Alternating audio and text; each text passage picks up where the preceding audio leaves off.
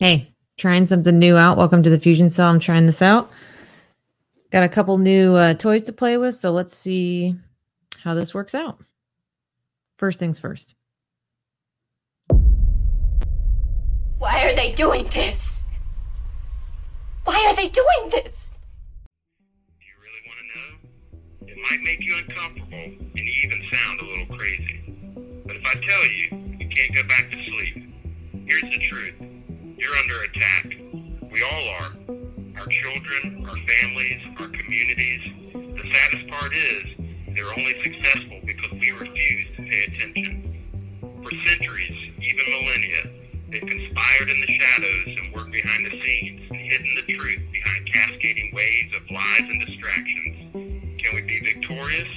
Only in The Fusion Cell. I'll be your warrior guide, retired Green Beret Master Sergeant Jeremy Brown, with former Police Sergeant Jen. Do we have all the answers? Absolutely not. But together, we'll find them. Now, wake up. We've got work to do.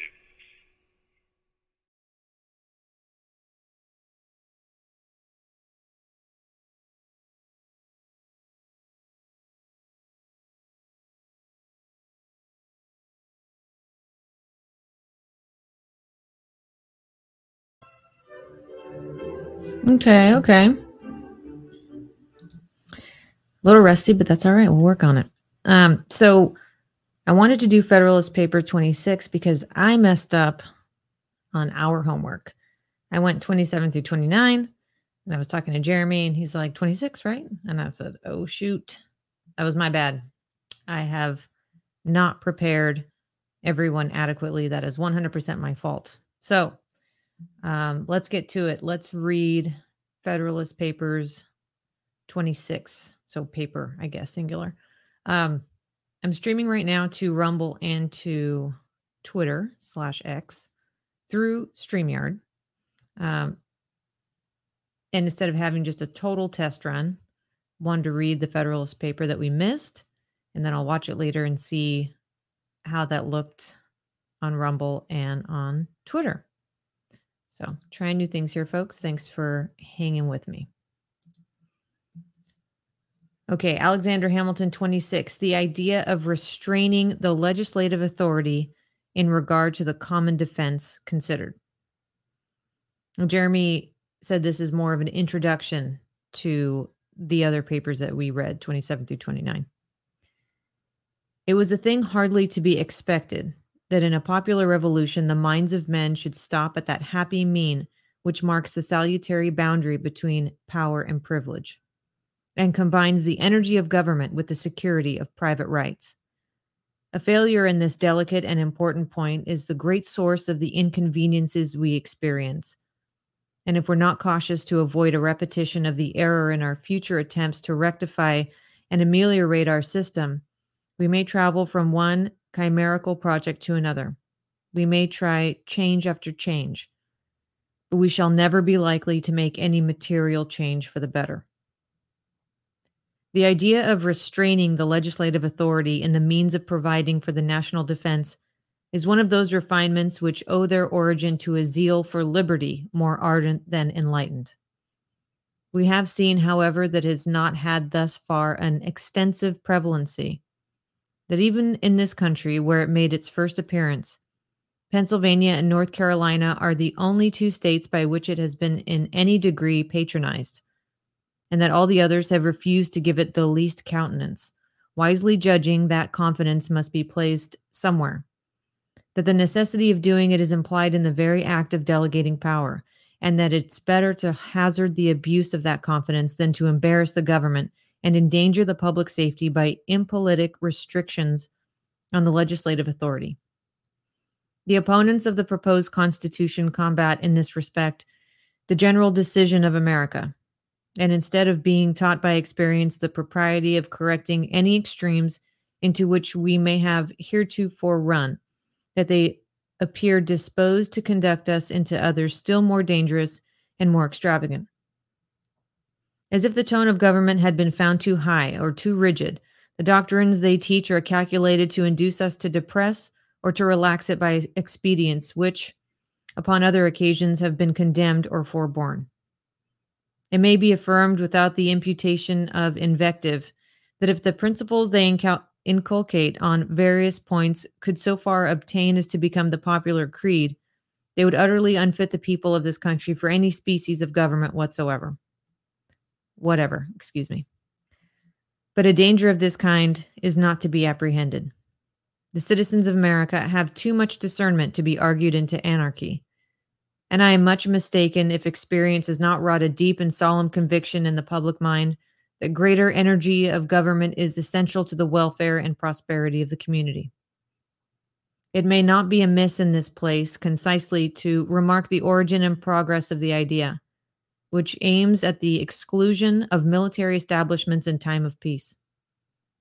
Though in speculative minds it may arise from a contemplation of the nature and tendency of such institutions, fortified by the events that have happened in other ages and countries, yet as a national sentiment it must be traced to those habits of thinking which we derive from the nation from whom the inhabitants of these states have in general sprung.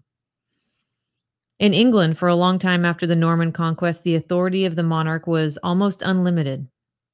Inroads were gradually made upon the prerogative in favor of liberty, first by the barons and afterwards by the people, till the greatest part of its most formidable pretensions became extinct. But it was not till the Revolution in 1688, which elevated the Prince of Orange to the throne of Great Britain, that English liberty was completely triumphant. As incident to the undefined power of making war an acknowledged prerogative of the crown, Charles II had, by his own authority, kept on foot in time of peace a body of 5,000 regular troops. And this number James II increased to 30,000, which were paid out of his civil list. At the Revolution, to abolish the exercise of so dangerous an authority, it became an article of the Bill of Rights then framed that, quote, the raising or keeping a standing army within the kingdom in time of peace, unless with the consent of Parliament, was against law, end quote.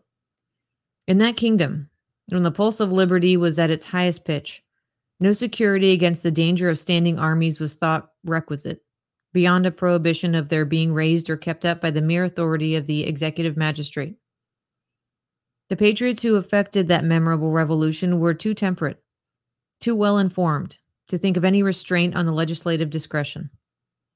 They were aware that a certain number of troops for guards and garrisons were indispensable, that no precise bounds could be set to the national exigencies, that a power equal to every possible contingency must exist somewhere in the government, and that when they refer to the exercise of that power to the judgment of the legislature, they had arrived at the ultimate point of precaution which was reconcilable with the safety of the community. From the same source, the people of America may be said to have derived a hereditary impression of danger to liberty from standing armies in time of peace. The circumstances of a revolution quickened the public sensibility on every point connected with the security of popular rights, and in some instances raised the warmth of our zeal beyond the degree which consisted with the due temperature of the body politic. The attempts of two of the states to restrict the authority of the legislature in the article of military establishments are of the number of these instances. The principles which had taught us to be jealous of the power of a hereditary monarch, which were by an injudicious excess extended to the representatives of the people in their popular assemblies. Even in some of the states where this error was not adopted, we find unnecessary declarations that standing armies ought not to be kept up in time of peace without the consent of the legislature. I call them unnecessary because the reason which had introduced a similar provision into the English Bill of Rights is not applicable to any of the state constitutions. The power of raising armies at all under those constitutions can by no construction be deemed to reside anywhere else than in the legislatures themselves, and it was superfluous, if not absurd, to declare that a matter should not be done without the consent of a body, which alone had the power of doing it. Accordingly, in some of those constitutions, and among others, in that of the state of New York, which has been justly celebrated both in Europe and America as one of the best of the forms of government established in this country, there's a total silence upon the subject. It's remarkable that even in the two states which seem to have meditated an interdiction of military establishments in time of peace, the mode of expression made use of is rather monitory than prohibitory. It's not said that standing armies shall be kept up, but that they ought not to be kept up in time of peace. This ambiguity of terms appears to have been the result of a conflict between jealousy and conviction, between the desire of excluding such establishments at all events and the persuasion that an absolute exclusion would be unwise and unsafe. Can it be doubted that such a provision, whenever the situation of public affairs was understood to require a departure from it, would be interpreted by the legislature into a mere admonition, and it would be made to yield to the necessities or supposed necessities of the state? Let the fact already mentioned with respect to Pennsylvania decide. What then, it may be asked, is the use of such a provision, if it cease to operate the moment there is an inclination to disregard it? Let us examine whether there be any comparison in point of efficacy between the provision alluded to and that which is contained in the new Constitution for restraining the appropriations of money for military purposes to the period of 2 years. The former, by aiming at too much, is calculated to effect nothing. The latter, by steering clear of an imprudent extreme, and by being perfectly compatible with a proper provision for the exigencies of the nation, will have a salutary and powerful operation. The legislature of the United States will be obliged by this provision, once at least in every 2 years, to deliberate upon the propriety of keeping a military force on foot, to come to a new resolution on the point, and to declare their sense of the matter by a formal vote in the face of their constituents. They are not at liberty to vest in the executive department permanent funds for the support of an army, if they were even incautious enough to be willing to repose in it so improper a confidence. As the spirit of a party in different degrees must be expected to infect all political bodies, there will be, no doubt, persons in the national legislature willing enough to arraign the measures incriminate the views of the majority. The provision for the support of a military force will always be a favorable topic for declamation. As often as the question comes forward, the public attention will be roused and attracted to the subject by the party in opposition. And if the majority should be really disposed to exceed the proper limits, the community will be warned of the danger and will have an opportunity of taking measures to guard against it. Independent of parties in the national legislature itself, as often as the period of discussion arrived, the state legislatures, who will always be not only vigilant, but suspicious and jealous guardians of the rights of the citizens against encroachments from the federal government, will constantly have their attention awake to the conduct of the national rulers, and will be ready enough, if anything improper appears, to sound the alarm to the people, and not only to be the voice, but if necessary, the arm of their discontent. Schemes to subvert the liberties of a great community require time to mature them for execution.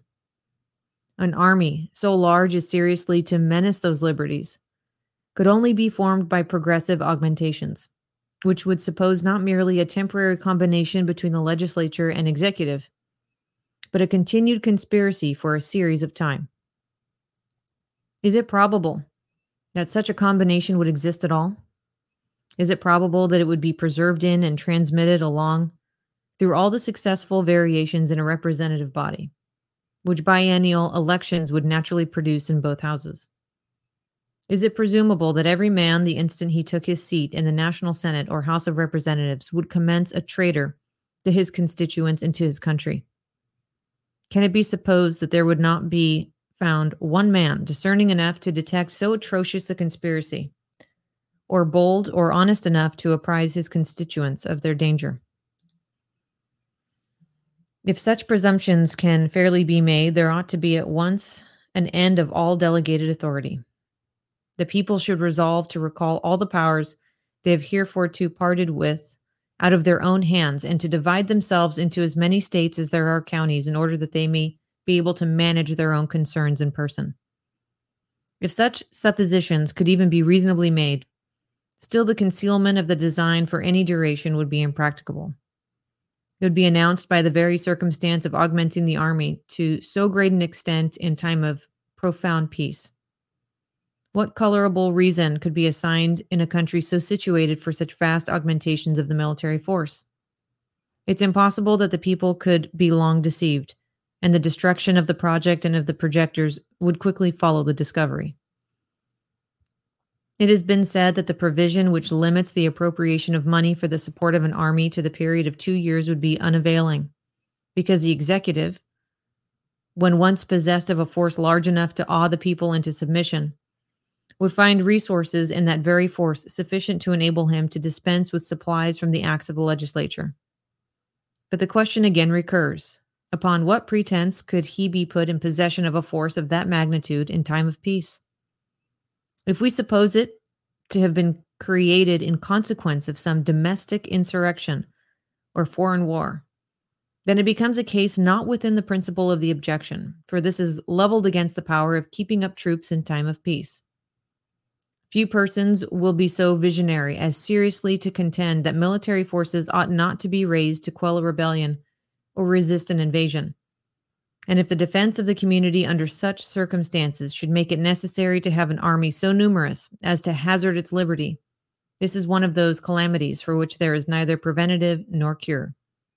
It cannot be provided against by any possible form of government.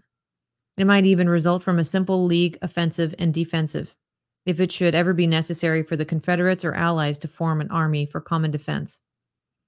But it is an evil infinitely less likely to attend us in a united than in a disunited state. Nay, it may be safely asserted that it is an evil altogether unlikely to attend us in the former situation. It's not easy to conceive a possibility that dangers so formidable can assail the whole Union as to demand a force considerable enough to place our liberties in the least jeopardy, especially if we take into our view the aid to be derived from the militia, which ought always to be counted upon as a valuable and powerful auxiliary. But in a state of disunion, as has been fully shown in another place, the contrary of this supposition would become not only probable, but almost unavoidable. Oh, snap. Again, Alexander Hamilton writing the Federalist Papers. And in one of the last Rumble episodes, or the episode where I put 27 through 29, there was someone who put the Anti-Federalist Papers. Thank you for doing that. And I'm sure we will get to that shortly. Very interesting arguments here. Arguments made by men who came from governments in which it seems that they had seen it all. And that's why they wrote the Constitution the way they did. But I'm interested to see what Jeremy has to say about these Federalist Papers and how we can explore them further. Until then, thanks for being here, and I will see you tonight on the Fusion Cell. Thanks for hanging out with me while I did this little test run. And we'll see you soon. World domination, same old dream. The universe grows smaller every day. This nation under God shall have a new birth of freedom, and that government of the people, by the people, and for the people shall not perish from the earth.